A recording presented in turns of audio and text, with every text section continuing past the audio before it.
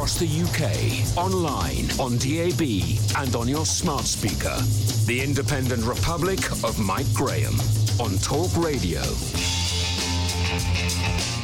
Good morning and welcome to the Independent Republic of Mike Graham right here on Talk Radio. Well, we have reached the end of a quite remarkable and momentous week, which if you'd asked me about on Monday, I could never possibly have predicted. The latest lockdown is providing people with very little respite for doing anything at all, and people are wondering how on earth they'll be able to stick with all of these restrictions until March. This morning, I'd love to hear from all of you about what exactly you're doing, how you're coping, what you're seeing, whether the police are enforcing the stricter rules, and exactly how you are going to cope with this particular lockdown. But before we do anything else, I must address something that has completely infuriated me this morning, ladies and gentlemen, and it is this. There is a despicable individual out there in the big wide world who is scamming old people with a fake vaccine, going from door to door in the southeast of England pretending to be from the NHS. One afternoon last month, this ghastly creature knocked on the door of a 92-year-old woman in Surbiton, which is in southwest London, and convinced her that he had been authorised to vaccinate her against COVID, right?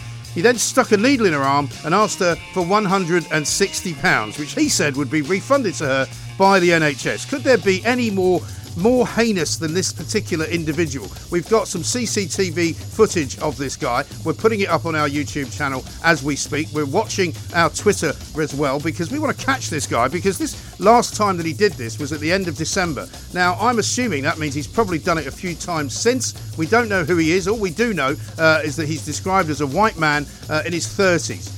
He's wearing what looks like some kind of tracksuit. We've got to stop this guy, because before he does anything else, he might actually do some serious harm.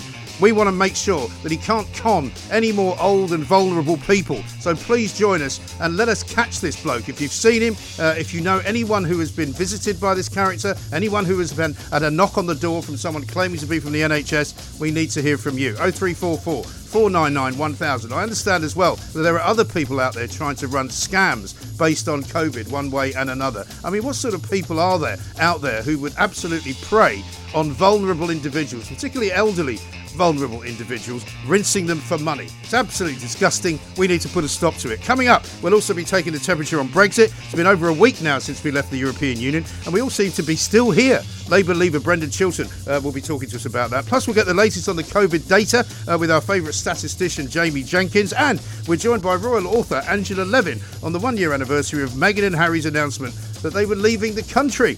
0344 499 1000. And because it's Friday and it's the first one of the year, it's the first ever Perrior Awards of 2021 in the company of producer Marta Malagon. You're listening to me, Mike Graham, right here on the fastest growing radio station on the planet. It is, of course, Talk Radio. Mid-morning with Mike Graham. Talk Radio. Coming up as well, I need to tell you about this because we've had our little problems with YouTube this week. We now have two YouTube channels, one which you're watching us live streaming on. We've also got one called Talk Radio Highlights as well, so get yourself onto that, where you can see all manner of great interviews, great clips. Plank of the Week is on there as well. Lots more for you to see as we go through the year. Now, let us kick off first of all with Brendan Chilton, CEO of the Independent Business Network, a member of the Labour Party who actually always wanted to leave the European Union. Brendan, a very good morning to you. Happy New Year. Good morning, Mike, and Happy New Year to you. And congratulations. You've gone up now, not from one, but to two YouTube channels, which exactly. is a great success. It is. It's a wonderful success. Now, before we get stuck into Brexit and all of that, let us just talk about this scumbag who is out there trying to rinse money from elderly, vulnerable people, because I can't believe that he's only done it once. If he did it once on December the 30th, I wonder if he's doing it again. I mean, how despicable do you have to be to try and make money out of a pandemic? Oh, it's pure filth. Absolutely pure filth as an individual. And somebody out there knows who this individual is, or there'll be people that have witnessed him going up and down their street, and I would urge them all to get in touch, contact the police. And if you see him doing it, get your phone out, film him, and let's get this viral, because people like this need to be stopped. Old people in this country have had a terrible, terrible year, and they don't need little losers like this going round making things worse for them. No, it's absolutely disgusting and absolutely despicable. I also want to draw attention to some of your tweets that I've seen this morning, not least the one about wealthy middle-class people in comfortable houses with nice gardens, kind of, absolutely talking down to the ordinary working people of this country and telling them that they must not be COVIDiots. Tell us what you make of all that. Well, I've just noticed over the past few weeks in particular, this sort of more and more of an aggressive tone, particularly from sort of public health professionals and all the usual suspects on social media that went against Brexit, having a go at ordinary people, many of whom are living in cramped conditions, in tight flats. You've got students living in tiny little bedsit rooms at university campuses, people on low income struggling. Yet these comfortable, well-off people in good, secure jobs, most of them, I have to say, in the public sector, having a pop at ordinary people really is starting to rile me. I'm a local councillor as well as being involved with the Independent Business Network, and the ward I represent is full of council houses, houses of multiple occupation, and they're all struggling. They've got no gardens, no space, no outlets. The local retail and hospitality is shut. The parks are shut. Blimey, children's play parks are shut. So you've got these poor families in terribly cramped conditions with 3 or 4 children, all trying to learn, all trying to work, and it's just not possible. And then you get some woke Wally on Twitter calling them all COVID idiots, and I think they really need to be told to clear off. I really think they do need to be told to clear off. And similarly, a tweet that you put out yesterday, because one of the questions I've got for people out there today who are trying to go about their business and who are trying to survive through this lockdown, which is very, very intense. I mean, my own teenage son said to his mother yesterday, what are we supposed to do until March? And we are a relatively well-off family, and so I've got no complaints, and I'm not going to have to beg anybody for help. However, it's a very true thing to say. It's very, very difficult. And the police in certain parts of the country, in one particular case up in Scotland that you highlighted, seem to be being a little bit draconian with people. And it's not that clear, really, how far they can go, is it?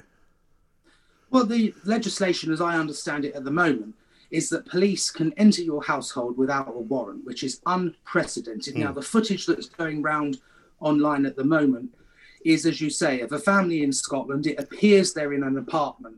The police are at the door and they're barged in, suspecting this household of having more than one person around. Now, it turns out they didn't. They did, in fact, have their daughter back from hospital, who turned out to be, I think it was epileptic.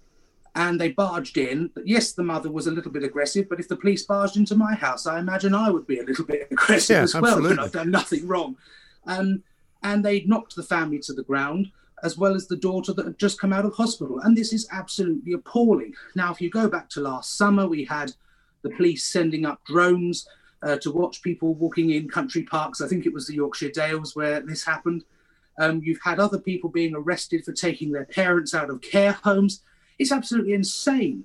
We're meant to be a free, liberal democracy. And what we've got are the police running riot and really using legislation that ought not to be in place to arrest and to punish decent, ordinary people that are struggling through this pandemic. Yes, because an awful lot of people have told me that they've been in touch with, say, friends of theirs who have been stopped by the police when they've been out driving their cars. And everybody understands that this is something that that we supposedly are meant to know about. But I think a lot of people in the moment don't actually know what the rules are as such. Well, quite right. I mean, where I live in Kent, I'm about 12 miles from the Sussex border. So if you're living down on that border area, there is one village that crosses over the border. So in one half of the village, we were in Tier 4 a few weeks ago, and the other half of the village was in Tier 3. Right. How on earth do you stop people getting confused in that situation? And when you've got government by edict, which is what we have at the moment, ministers pop up on television and tell us that takeaways can deliver, but you can't have a pint with it because you might get COVID. I mean, it's utter nonsense. People just cannot follow these ever-changing rules. And when the government expect people to do so, it's entirely unreasonable. How can 60 million people who've got to go about their day-to-day lives, looking after their children, caring for their elderly relatives, trying to survive, also keep up to date with the minutiae of legislation, every dot and comma that comes out of Westminster on an almost daily basis? Yeah. It's wholly unreasonable, and they shouldn't be punished for it. Well, exactly right. I mean, I spoke to an awful lot of people who don't know how far they're allowed to travel in order to go and have a walk, because not everybody lives next to a massive great heath or a common. They might live, as you say, in a council estate. They might want to go somewhere a bit rural for a walk. They might have a dog they want to walk. What are they supposed to do? Well, quite right. I mean, every morning I've got a friend of mine who is shielding. She's an older lady, they're a couple, and I pick up their dog and take him down the coast. Now, I imagine that's breaking the rules, but frankly, I don't care, and I'm going to continue to do it. And if anyone wants to arrest me, I'll be at Dymchurch Beach this afternoon at 2:00. I'd like to see you try. Well, this is the thing. I mean, wrong. It really is. And I mean, everybody, I think, is responsible in this country. There might be one or two people who have not been as responsible as they should have been, and that's understandable. But the fact is, most people like yourself, Brendan, I mean, you're not going to be doing anything on a beach which is liable to spread COVID, are you? Well, quite right. I mean, there are plenty of people. I mean, people going out getting walks. I mean, at my train station the other week, the couple whose dog I walk for, they live near the station. There were policemen standing at the station checking people whether they're going to work as an essential worker or not. I mean, are we in North Korea or communist China? Papers, please. It's absolutely outrageous.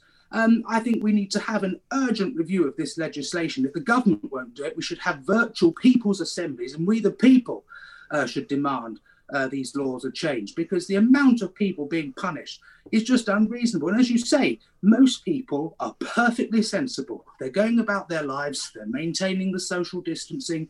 When you were going to shops, you wear the masks and things like this.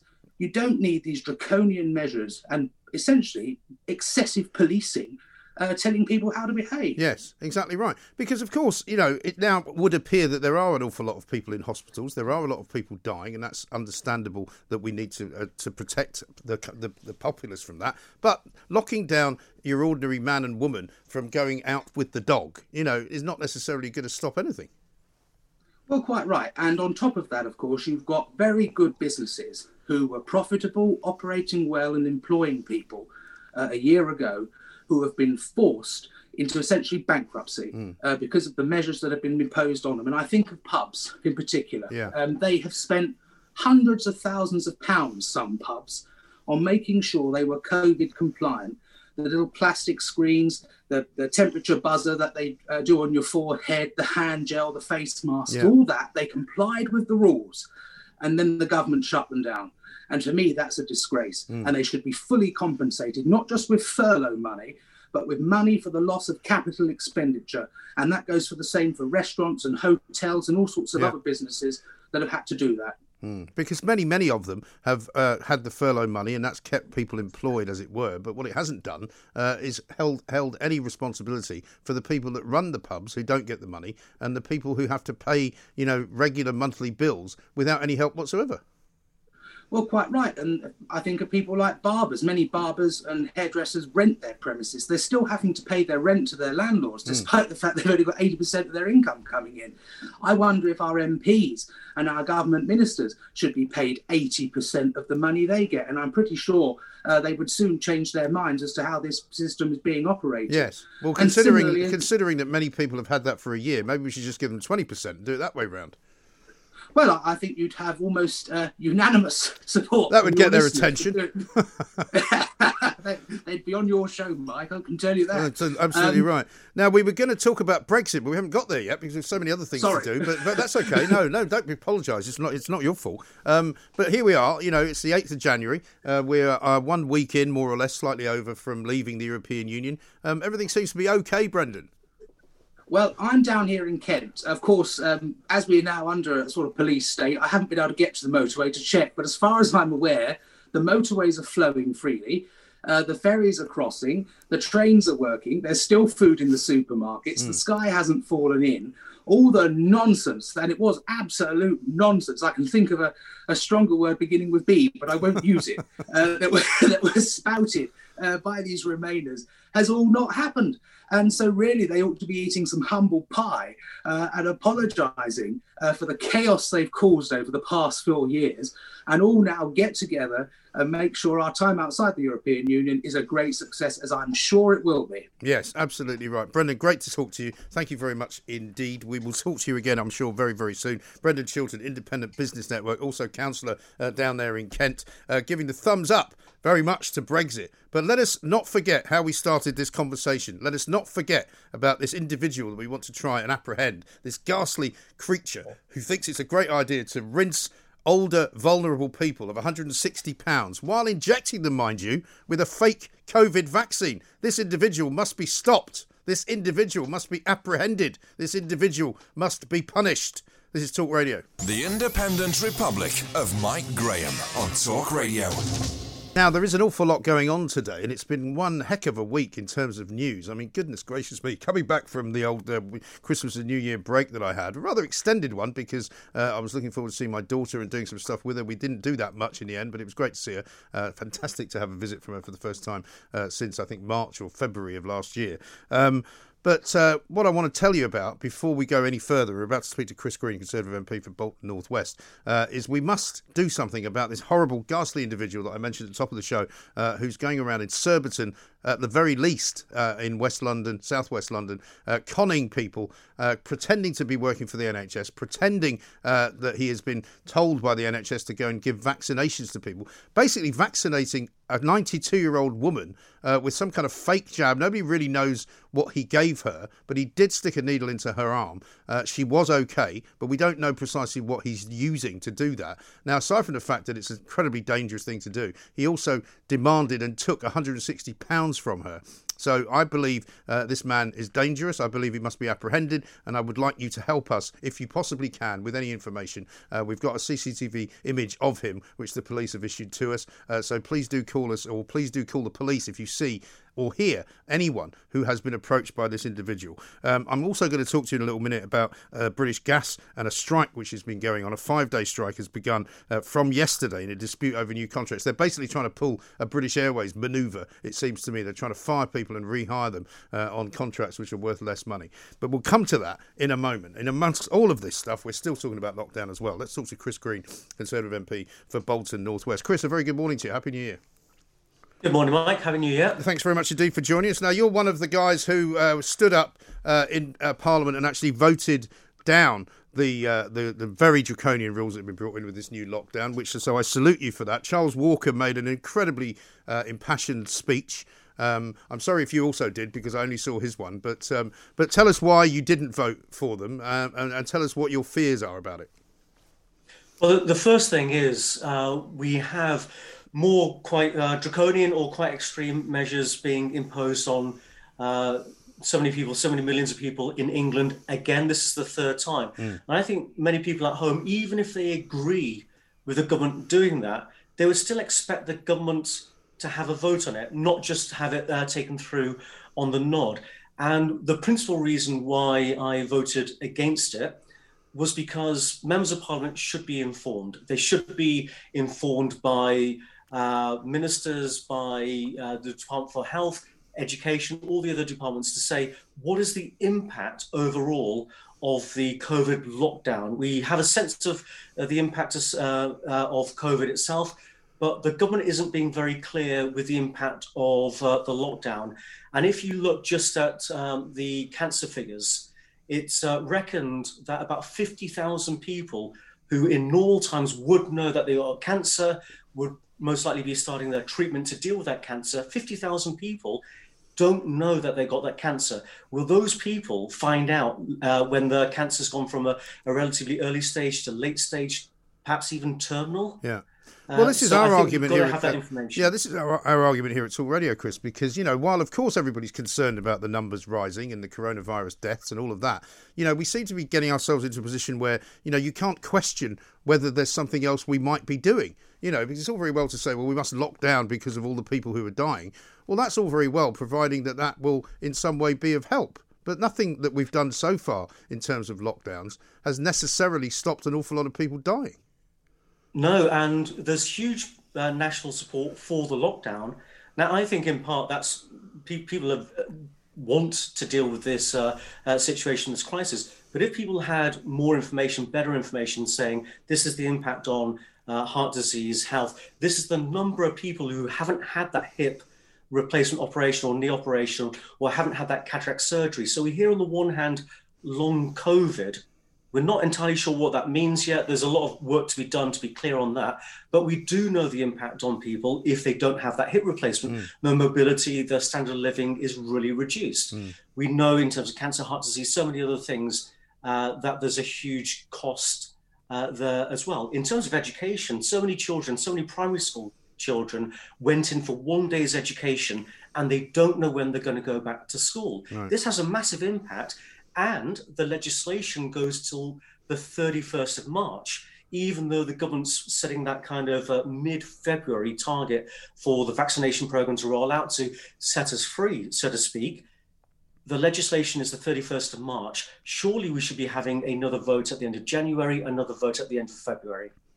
Well, clearly there needs to be some form of flexibility, doesn't there? Because, I mean, as I've been reporting for the last couple of days, my teenage son yesterday said to his mother, what are we supposed to do until March? You know, they can't see their friends as far as their understanding is. They're not allowed to go anywhere. You know, they can't really go walking in the park with other people in case the police suddenly come up and tell them they shouldn't be doing it. I mean, I've got reports this morning of children and parents being stopped by police out sledging in somewhere in Worcestershire. You know, there seems to be a lot of confusion about what people can do and what powers the police have over what they're doing. And we know that people being cooped up indoors with other members of the family, with other people, it's worse for transmission if you're indoors rather than out and about, having a little bit of exercise. Having a healthy lifestyle is one of those factors that actually makes you more resistant to COVID and more resistant to other diseases, and actually maintains your mental health as well. Yeah. But my concern now is when we're looking forward, after a fashion, we're looking forward to the first anniversary of COVID lockdowns. Last March is when it's happened. The government introduced the legislation for a 6-month period. That was renewed in September. Yeah. Now in March, we're going to be looking forward to another 6-month renewal of these powers. And I think the government should be coming forward with, okay, they say the vaccination's the way out. 13 million of the most vulnerable will be protected by mid-February. Okay, take a couple of weeks for it to kick in. So at the beginning of March, 13 million of the most vulnerable people will be protected. Right. Do we really need another renewal at the end of March of this legislation? The government should be coming forward saying we no longer need it, and perhaps for a month, but no more than one month at the end of March. And this is the narrative I think that the government needs to be building up of a return to normality, a return to our civil liberties, not a new normal. It's the normal we choose for ourselves. Yes, I think you're absolutely right. And such an intelligent way to approach it as well, because, you know, we were told towards the end of last summer and into sort of the autumn that once we had the vaccines, that would change everything. And it hasn't changed everything, has it? I mean, and let's not get into whether or not they've been as efficient as they could have been at rolling out the vaccine, which would appear not to be the case. But, you know, certainly we were led to believe that as soon as the vaccine started to kick in, that would mean that we could return to a more kind of, you know, safe place in terms of opening gyms up, in terms of people going back to work, kids going back to school, you know, because we can't just keep doing this forever, can we? No, and I was quite concerned with Chris Whitty the other day saying we'll have certain measures perhaps next winter. And that lends itself to that concern of just when will it come to an end, if they're already, in a sense, setting up the narrative. So if we extend these COVID lockdown measures another 6 months, well, that'll take us to September. That'll take us to the normal respiratory season. Yeah. And we're pretty much going to guarantee it'll be for another 6 months at that stage. And this is where members of parliament, members of the public, sharing their concerns with members of parliament need to come into play. And ministers need to be articulating, this is our exit. This is the stepping stones we're going to be taking to a full exit from these lockdown measures.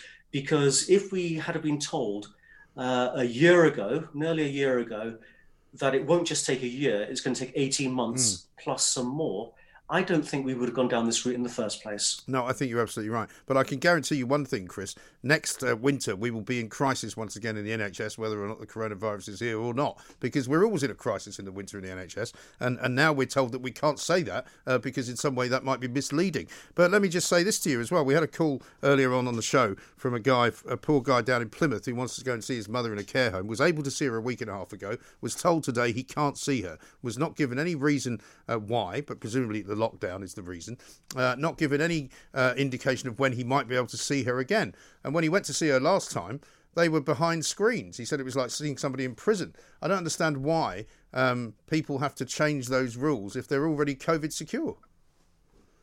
Well, this is one of the extraordinary things that we think we have the technology, we think we have the ability to say, if you've had a test or perhaps you need a couple of tests, before going to visit someone. You're safe. You can go and visit. You can have that normal human contact. And yet these basics, these essentials still aren't being done. And this, I think, is a huge concern. Why aren't those normal aspects of society being returned to us?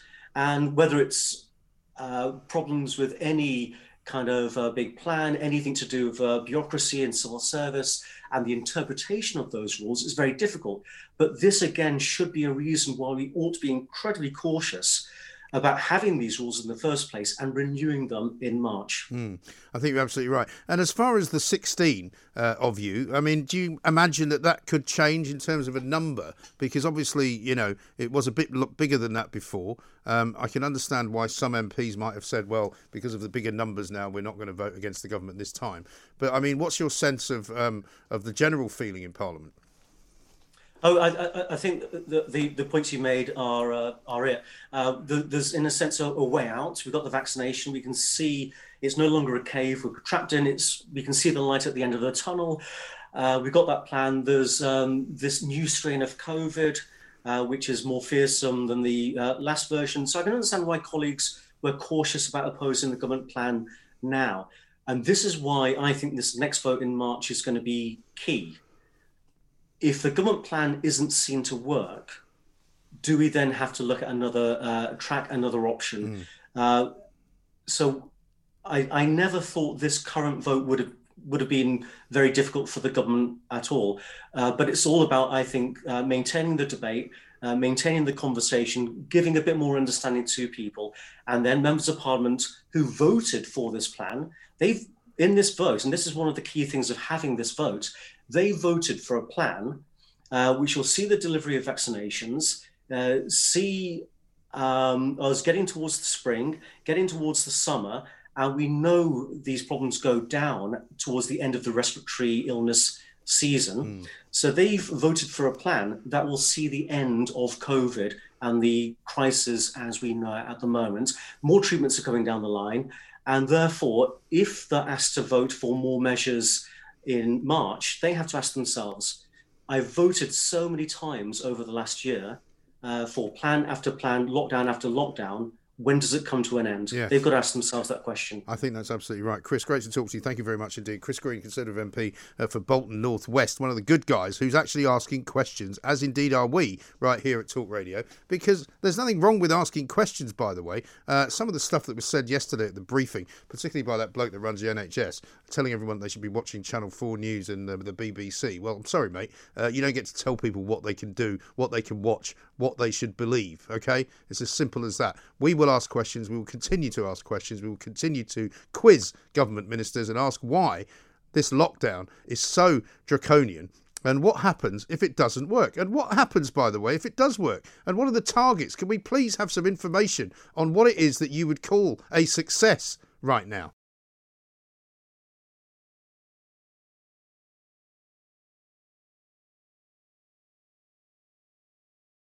Mid-morning with Mike Graham. Talk Radio. Well, I must confess, when I heard this morning that Angela Levin wanted to talk to us about the year that has just gone by, the anniversary of Harry and Meghan leaving these shores, I couldn't quite believe it. But Angela's here with us. Angela, very good afternoon to you, I should say, and welcome back. Hello. Well, I mean, who knew that the definition of privacy would be so stretched to its absolute limits by these two who have done nothing but, I think, be in the public eye for every single day of this year that they've been away. Yes, and they get more and more PR people on their team to promote them and make sure that they are in the public eye. Well, the privacy was obviously nonsense. It was really, I think, that Meghan just hated the role. She misinterpreted it. She thought she could use that as a platform to change the world. She always talks in global terms. Yes. But she couldn't. She had to take her place with Harry as sixth in line to the throne, and she just didn't like it. So I think they should have gone and said to the Queen, we really don't like this. My wife is very unhappy. I want to make her happy. Please, can you let us go and make our own lives? And the Queen, who is not a micromanager, would have said, well, it'll take me X weeks to sort this out, but go ahead, do what you want. So the privacy is absolutely nonsense. What I've seen lately is that the PR team, it's sort of little waves. Every now and then they're thrown out as victims. And in between that, they're victory makers because they've got lots of money. They've got more deals. They're doing wonderful things. And it's a very cunning but clever way of presenting them. So you're supposed to feel sorry for them, which I don't at all. They were adults. They made their decision, but also admire what they're doing. I don't particularly do that because I don't think it works. Even if you're no longer a working royal, it's very offensive to the Queen. Do you think that there's a kind of disconnect, though, as well, between we here in this country and the American public? Because it seems to me that in this country, people are very much sick to death of them. We've seen a couple of polls that were done. I think one poll was done around that podcast that they did for Spotify, in which 70% of people who answered the poll said they weren't interested in anything they had to say. I just wonder if we see that a different way than the people in the States do. Well, a lot of the people in the States haven't fallen for them either. I mean, I read something yesterday which said that, sure, they're doing all these things, but they're not professional political activists. No. Nor are they, humane activists. One's a former actress or maybe still acting, and the other one is a prince. And they've got to establish their identity. They're waffling from one thing to the other. Meghan, I have to say, you missed out. Meghan wants to write non-fiction books about how to look after yourself. She also wants to write a novel. She also wants to produce a magazine with things that will make people happy and feel well.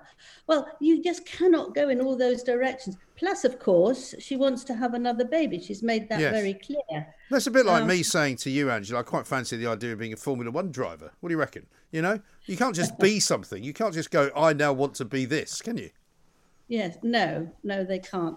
I mean, there's things going around these last few days about it was a leap of faith to embark on a new life. I don't think it was a leap of faith. It was something that Harry had wanted to do for years. Right. Harry told me he wanted to go and look after endangered species in Africa, very quietly, away from anyone. He didn't want to take part in Netflixes and podcasts. I can't believe that. It's just not true. No, it's absurd, isn't it? And also, how is it that they first initially ended up in that island off the coast of Vancouver, which was incredibly sort of hidden away, very, very hard to penetrate if you were a paparazzi, very difficult to get anywhere near without actually being in one of the houses on the island.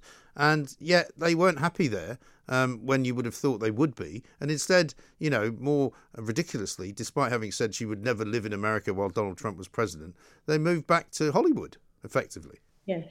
Well, she felt comfortable there because she's got friends there and she's very Californian. Yeah. But I think Meghan was really at the end of her tether. I do believe that. I think she could not bear it. And Meghan is a type of person who, if she can't bear somebody or what she's doing, she shuts it off and moves on. And I think that she was desperate and Harry had to get her out as soon as possible. See, they had talks with the Queen, or at least Harry had, and she was saying, let's go through the protocol. You can't just walk away like that.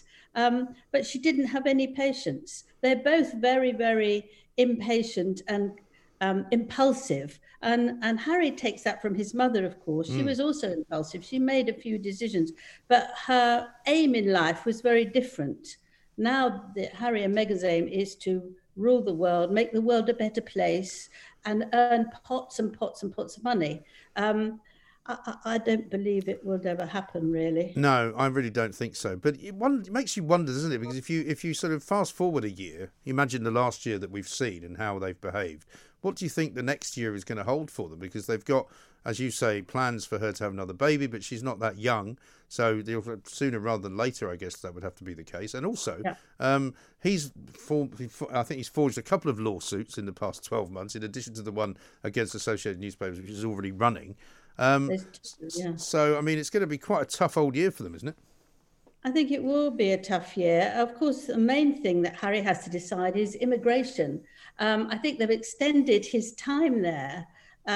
Where, you know, there's a time when people who go to America have to start paying taxes unless they go back to their home for several weeks. And I think, you know, that was softened because of COVID. You know, he can't come back at the moment. Yeah. But he's got to decide, does he want to become an American? And do they want him? And there'll be huge taxes to pay. You know, that's a very big deal. They might be the sort of people who want to hop from one place to another. And if something doesn't work, bang, end, let's try something else. But I think when you're mature adults, which they are, you need to concentrate and give yourself time. I feel very sad that Meghan didn't give herself time within the royal family, because she could have made lots of changes. They both together were full of energy and ideas. But one, you know, they wouldn't be told what to do. And you have to respect the monarchy. It's older than them. And secondly, you have to take a back seat and learn. You can't just jump into different country, different role, and think you can walk away with it. And I think, I mean, you know, they have issued a statement this morning that they hope 2021 is a time of healing. It's all such a sort of phony thing, it's isn't just it? ridiculous. It's that kind of what they call yoga speak from California, isn't it? Where everything's beautiful and, you know, it's all about compassion. And it's like, well, you don't even see your own dad, for heaven's sake, you know? Exactly. And you've also allowed your husband to completely cut off more or less all ties with his extended family, which happens to be the royal family. It's unbelievable, really. Yes, it is. I think also what is very interesting to think about is that they said they didn't want anything to do with being a royal. They want to live their own life in the way that they want to. But then there they go, popping up at Remembrance Day with a sort of a cameraman who they're paying to take pictures. That dreadful photograph, yeah.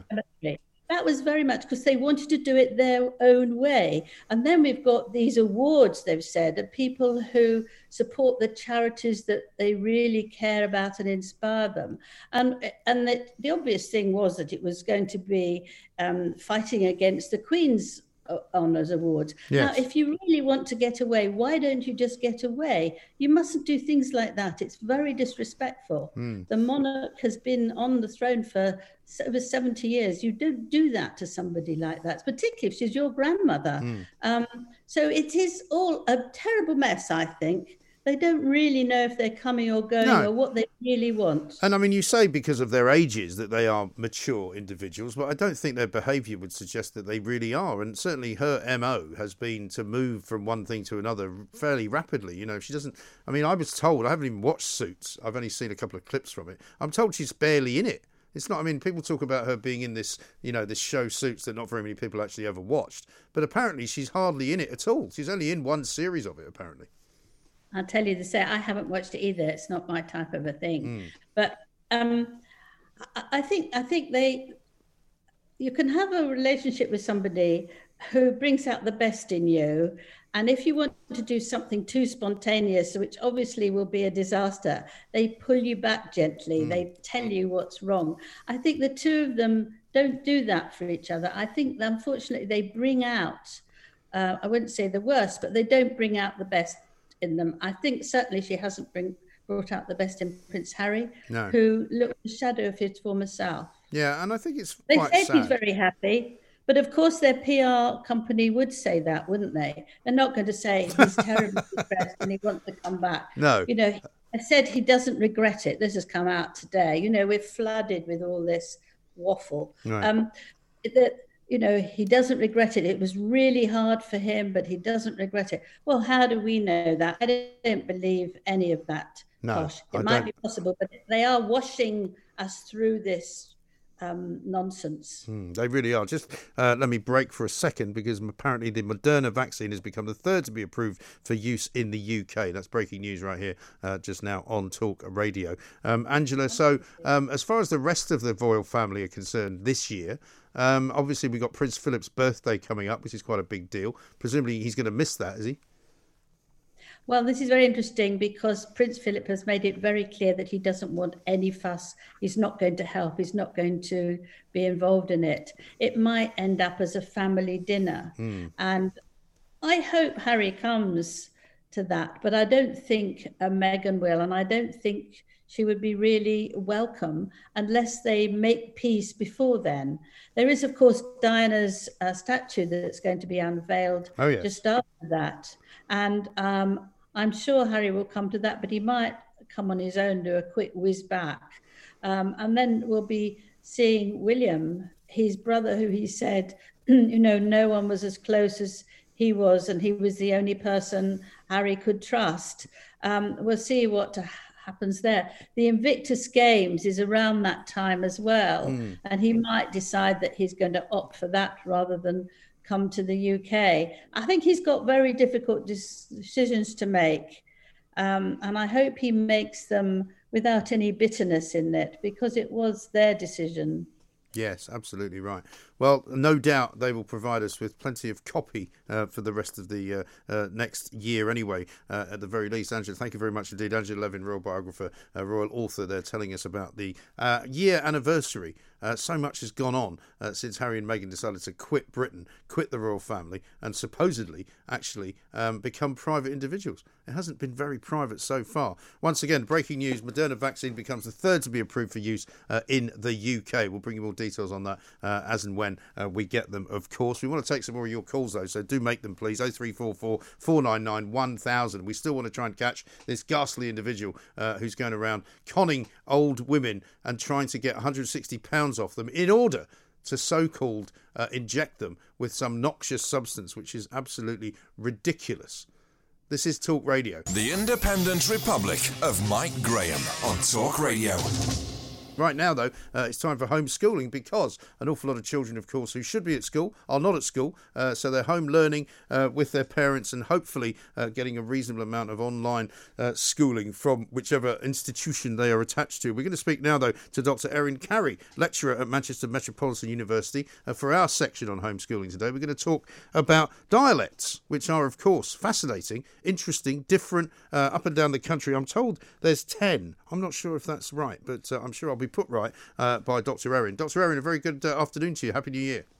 Hi, good morning. Happy New Year to you too. Thanks very much indeed for joining us. Now, when I saw that there were 10 British dialects, I was quite surprised by that, because I thought to myself, there's bound to be, you know how there are people who are very pedantic about this kind of thing, and there'll be people in Scotland who'll talk about Scots. They might talk about, different regional accents in places like Glasgow and Aberdeen and Edinburgh and all of that. So is it right to say there's 10? Is that sort of a largely true number? I think it's safe to say that there are a lot more than 10. Right. The tricky thing is that it's actually really difficult to count how many different dialects that we have in the UK, because they kind of blend and they merge into each other as you move across the country. Yeah. But yeah, they do vary by region. So you've got dialects which are linked to particular cities. So you have, for example, a Manchester dialect, a Glasgow dialect, Edinburgh, London, Sheffield, you name it. You've got a dialect associated with it. But then as you move into sort of like towns and villages, even neighbourhoods and some streets, you'll have quite unique ways of speaking as well. And those could be called dialects. So, I mean, we've had people talk to us at the university saying that they can identify where someone comes from, like the specific street someone comes from, just based on the way. Yeah, and also there's a lot of vocabulary that's different, isn't there? Because, I mean, if you look at, say, the Midlands even, I've got Brummie down here as one accent, but I bet you any money there'll be people who say they're from the Black Country who speak differently from people who say come from Leicester, you know. Yeah. And there's a very different sort of swathe of words that they use for certain things as well. Absolutely, yes. So, I mean, dialects vary in lots of different ways. So it's the words that you use, but it's also the sounds that you make. So the sounds that I'm making are quite different from the sounds that you're making, Mike. Yeah. And depending on which region you come from, those sounds will differ. And you also get, even the grammar that you use changes. The way that you structure your sentences and your utterances can change. Now, I'm going to take a wild guess here, and you can correct me if I'm wrong. I don't think that's a Glasgow accent you've got, is it? No, it's not. No, I'm thinking it's more a kind of a further north is what I'm thinking, like northeastish. Is that right?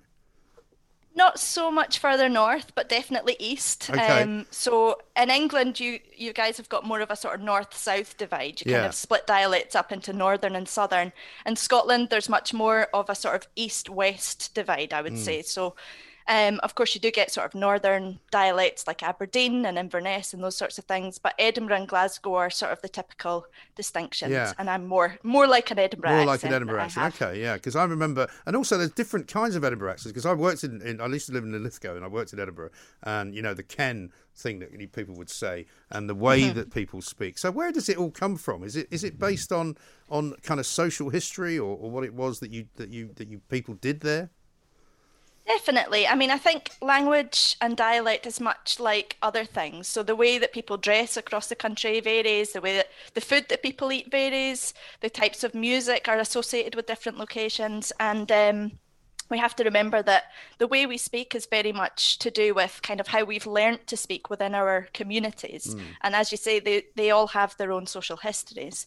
But it's also to do with kind of larger histories as well, I think, and the different influences that we have. Right. So for me, for example, having a Scottish dialect, that's heavily influenced by the Scots language, and it's heavily influenced by Irish, because there's been a lot of Irish migration to Scotland in the past. Yeah. So it's to do with the people, basically, and how the people differ will also impact how the language differs. Yeah. And is it a class thing as well? Because obviously everything in Britain is somehow class related. Does it alter? Because I mean, I'm always slightly interested in people who try to sort of disguise their accent and try to sort of, and you see a lot of it on the BBC where somebody, and then suddenly they'll say Bath, and they'll suddenly forget that they're supposed to be saying Bath. And they'll kind of betray their roots, as it were. But for some reason, they've tried to change the way they sound.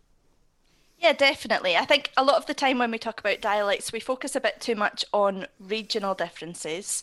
And we kind of forget that actually dialects vary quite a lot socially as well. So yeah, it's to do with class, and you certainly can kind of perform a certain class status through the way you speak. Yeah. And also things like your age. Different age groups speak differently, different genders speak differently, different ethnicities speak differently. So there are lots of other social factors that have an influence on the way we speak. How would you describe my dialect, if I have one? Definitely Southern. Yeah. Probably London-based. Yep. And I assume that because you're a broadcaster, you're probably sticking to more sort of standard forms of speech. Well, yeah, I mean, I'm not sure, really. I've always had this accent. I lived in the West Country. I went to university down in Bath, and when I was living down there, I used to come back to London, and people would say, "Oh, you've really picked up the accent," because a lot of it was just intonation. You'd kind of and you'd sound more West Country. And then I went to live in America for a while, and I had this kind of very clipped way of speaking when I came back. People thought I was really rude because I still had more or less the same accent, but my style of speech was different. You know, I think that's the thing. We're actually running a big project I'm based in Manchester, even though I'm from Scotland, and we're running a big project at Manchester Metropolitan University called Manchester Voices. And one of our participants described their accent and dialect as a tapestry. Yeah. And I thought that was a really nice way to put it, because it kind of is this collective thing that's been made up of lots of little different threads and things that you've picked up along the way. And I just thought that was a really nice metaphor. You can have sort of Liam Gallagher as your poster boy for the Manchester accent, can you? Yeah, well, that's the interesting thing, because I don't think you don't really hear that type of Manchester accent very much or anymore in Manchester. It's a very it's associated very much with a sort of Manc identity. Yes. And especially in the sort of 90s when Oasis were at their peak, I would say that was kind of the popular way of speaking around Manchester. But, I mean, one of the really interesting dialects for me at the moment is the one that you hear kids speaking in South London an awful lot, and maybe East London as well. It's almost like it's got a kind of touch of sort of Jamaican patois about it, and it's a kind of one size fits all. You know, it's not about what ethnicity you are. They're all speaking the same language. You get on a bus with a bunch of kids, it doesn't matter what colour they are. They're all talking this kind of, South London kind of thing, like, and it's all like that, innit? Like that. Yeah, I think it's really interesting that you mention that, because a lot of linguistics researchers are looking at that emerging dialect, which has definitely kind of come from London and spread across the UK. But it is really interesting because it is a multicultural variety, as you say. It's a variety that is spoken by particularly teenagers, I would say, but it does seem to be spreading into the older age groups as well. Yes. And it is regardless of your background, of your ethnicity. It's the popular way to speak. And is it in the end something that people like to sound like each other, if you like? It's a kind of a familiarity. So if you do live in a particular place, you find yourself talking like the people that live there. Absolutely. I mean, I'm a sociolinguist, so I'm looking very much at the relationship between language and society. And I would argue that the way we speak is part of our identity, and we actually kind of perform our identities through the way we speak. And I think it is really important to us to sound like other people and to sound the way that we want people to perceive us, if you see what I mean. Yes. So if it's important for us to have a particular class status or whatever, that's what we're going to try to actually perform in our speech. Because famously there used to be something called BBC English, didn't there, which isn't really there anymore, because the BBC now has lots of different people, particularly since they moved a chunk of their operation up to Manchester, funnily enough, or to Salford. You know, they don't any longer have that thing as called BBC English. Yeah, I mean, we still do talk about received pronunciation or BBC English or the Queen's English, it can be called as well. And it definitely still exists, but it's interesting to note that it has changed over the last 50, 60 years. And it's even been observed that it's changed in the way that the Queen actually speaks. So it is a changing way of speaking. And yeah, I think it's nice in a sense that the BBC has it's now representing so many different dialects from across the UK, because I think it appeals to their viewers, and it's important that people hear voices on air that sound like them. Yes. Because as you said, they want to identify with them, they want to have that sense of belonging. Well, that's indeed what we do here at Talk Radio. Dr. Erin Carey, fascinating stuff. Thank you very much indeed. Lecturer at Manchester Metropolitan University. They're doing a big study into dialects. Dialects are really interesting, I think. And what we do here at Talk Radio, of course, is we ask you to call us and talk to us and give us your stories in your own particular words, because that's what we'd like to hear. Mid-morning with Mike Graham. Talk Radio. The Independent Republic of Mike Graham on Talk Radio. It's Friday. It's 12:47 and it's time for this. Ladies and gentlemen, welcome to the Perrior Awards.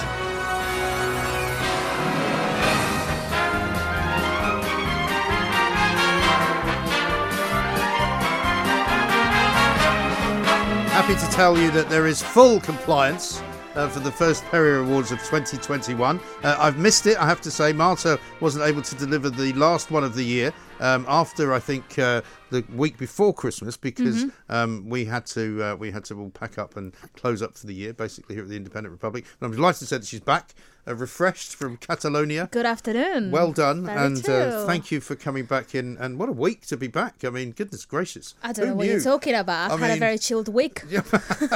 I mean, I feel as if I'm saying this to somebody, I feel as if I've been dragged through a wind tunnel at about 100 miles an hour backwards by my ears. I don't know about you, but I feel I need another break. Yes, I think we made another week off. Another week of sleep, yes. Please. So, we had the last one of the year, which was very amusing, and you did a kind of a roundup of last year altogether. Yes. But now we start anew. We start afresh, and I'm afraid to say it's only for the first week of the year. There's no roundup from anything before, because we were not here, so that would be awkward. So you're not making fun of the people that filled in for me then? Absolutely not. I would never dare to do such a thing. Yes. I like to believe that I'm on very good terms with Mr. O'Sullivan. Yes, indeed. And I want to keep it that way. He's a very scary man. He is a man. Anyway, good afternoon and welcome to the Perrior Awards, the first one of 2021. This is where we look back over the past week of the so-called Independent Republic of Mike Graham on Talk Radio and choose our favourite moments.